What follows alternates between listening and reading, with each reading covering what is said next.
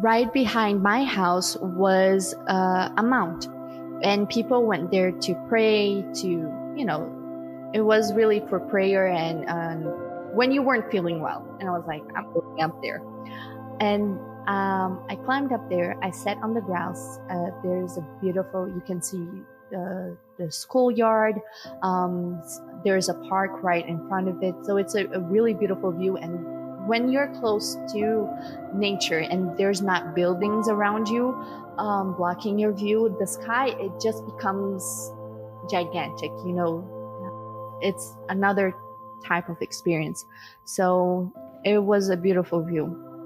And that day I really laid it out to God, and I was like, hey, I'm not liking this.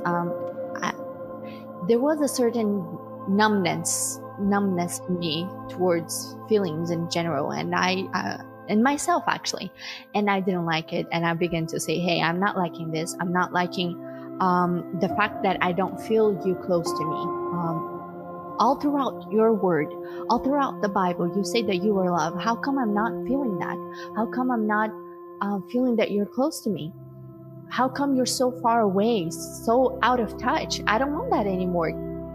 Do something about it. I mean, I can't do that. You have to solve this problem. You have to deal with this because I can't. You have to do something about it because I am tired and I'm sick of feeling you so far away, of not being able to feel, period. And I really, that day I had more than a 5-minute prayer. I really opened up my heart, and I said everything that was bothering me. The moving experience, the shock of realities, the numbness, the feelings, but most importantly, how far away he felt to me. And it's interesting because it wasn't something that, oh, I'm not feeling you far away. I'm feeling you far away. That's what's happening. I have entries in my journal where sometimes I write my prayers. So I have entries in my journal, my diary. It's like, dear Lord, why are you so far away? Why can't I feel you near? And it's just, when you read it, I remember feeling the brokenness, you know? It just broken, and you feel far and you feel little. And I was tired of feeling that way. So I was like, God, you have a problem to solve entirely by yourself. Good luck. So it seems that by that time you're like just plain giving up on yourself and just trusting on God completely.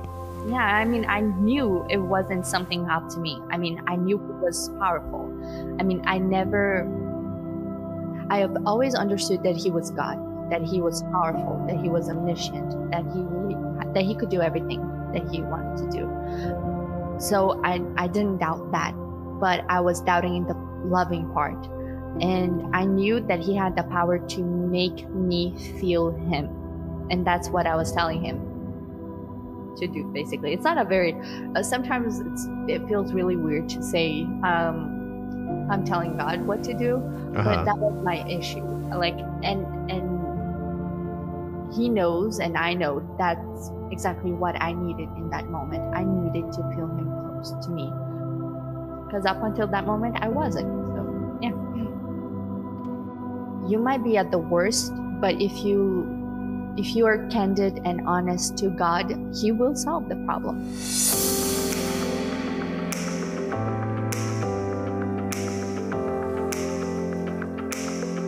Change is hard for everyone, and becoming a better version of yourself can seem impossible. Life tends to leave you broken and scarred and with no sense of ever being made whole. But what if there was a way you could be transformed? Hello, my name is Marco Alonso. Join me as we discover the transformative power of the gospel in real life experiences, and as we ask ourselves, what if I knew him?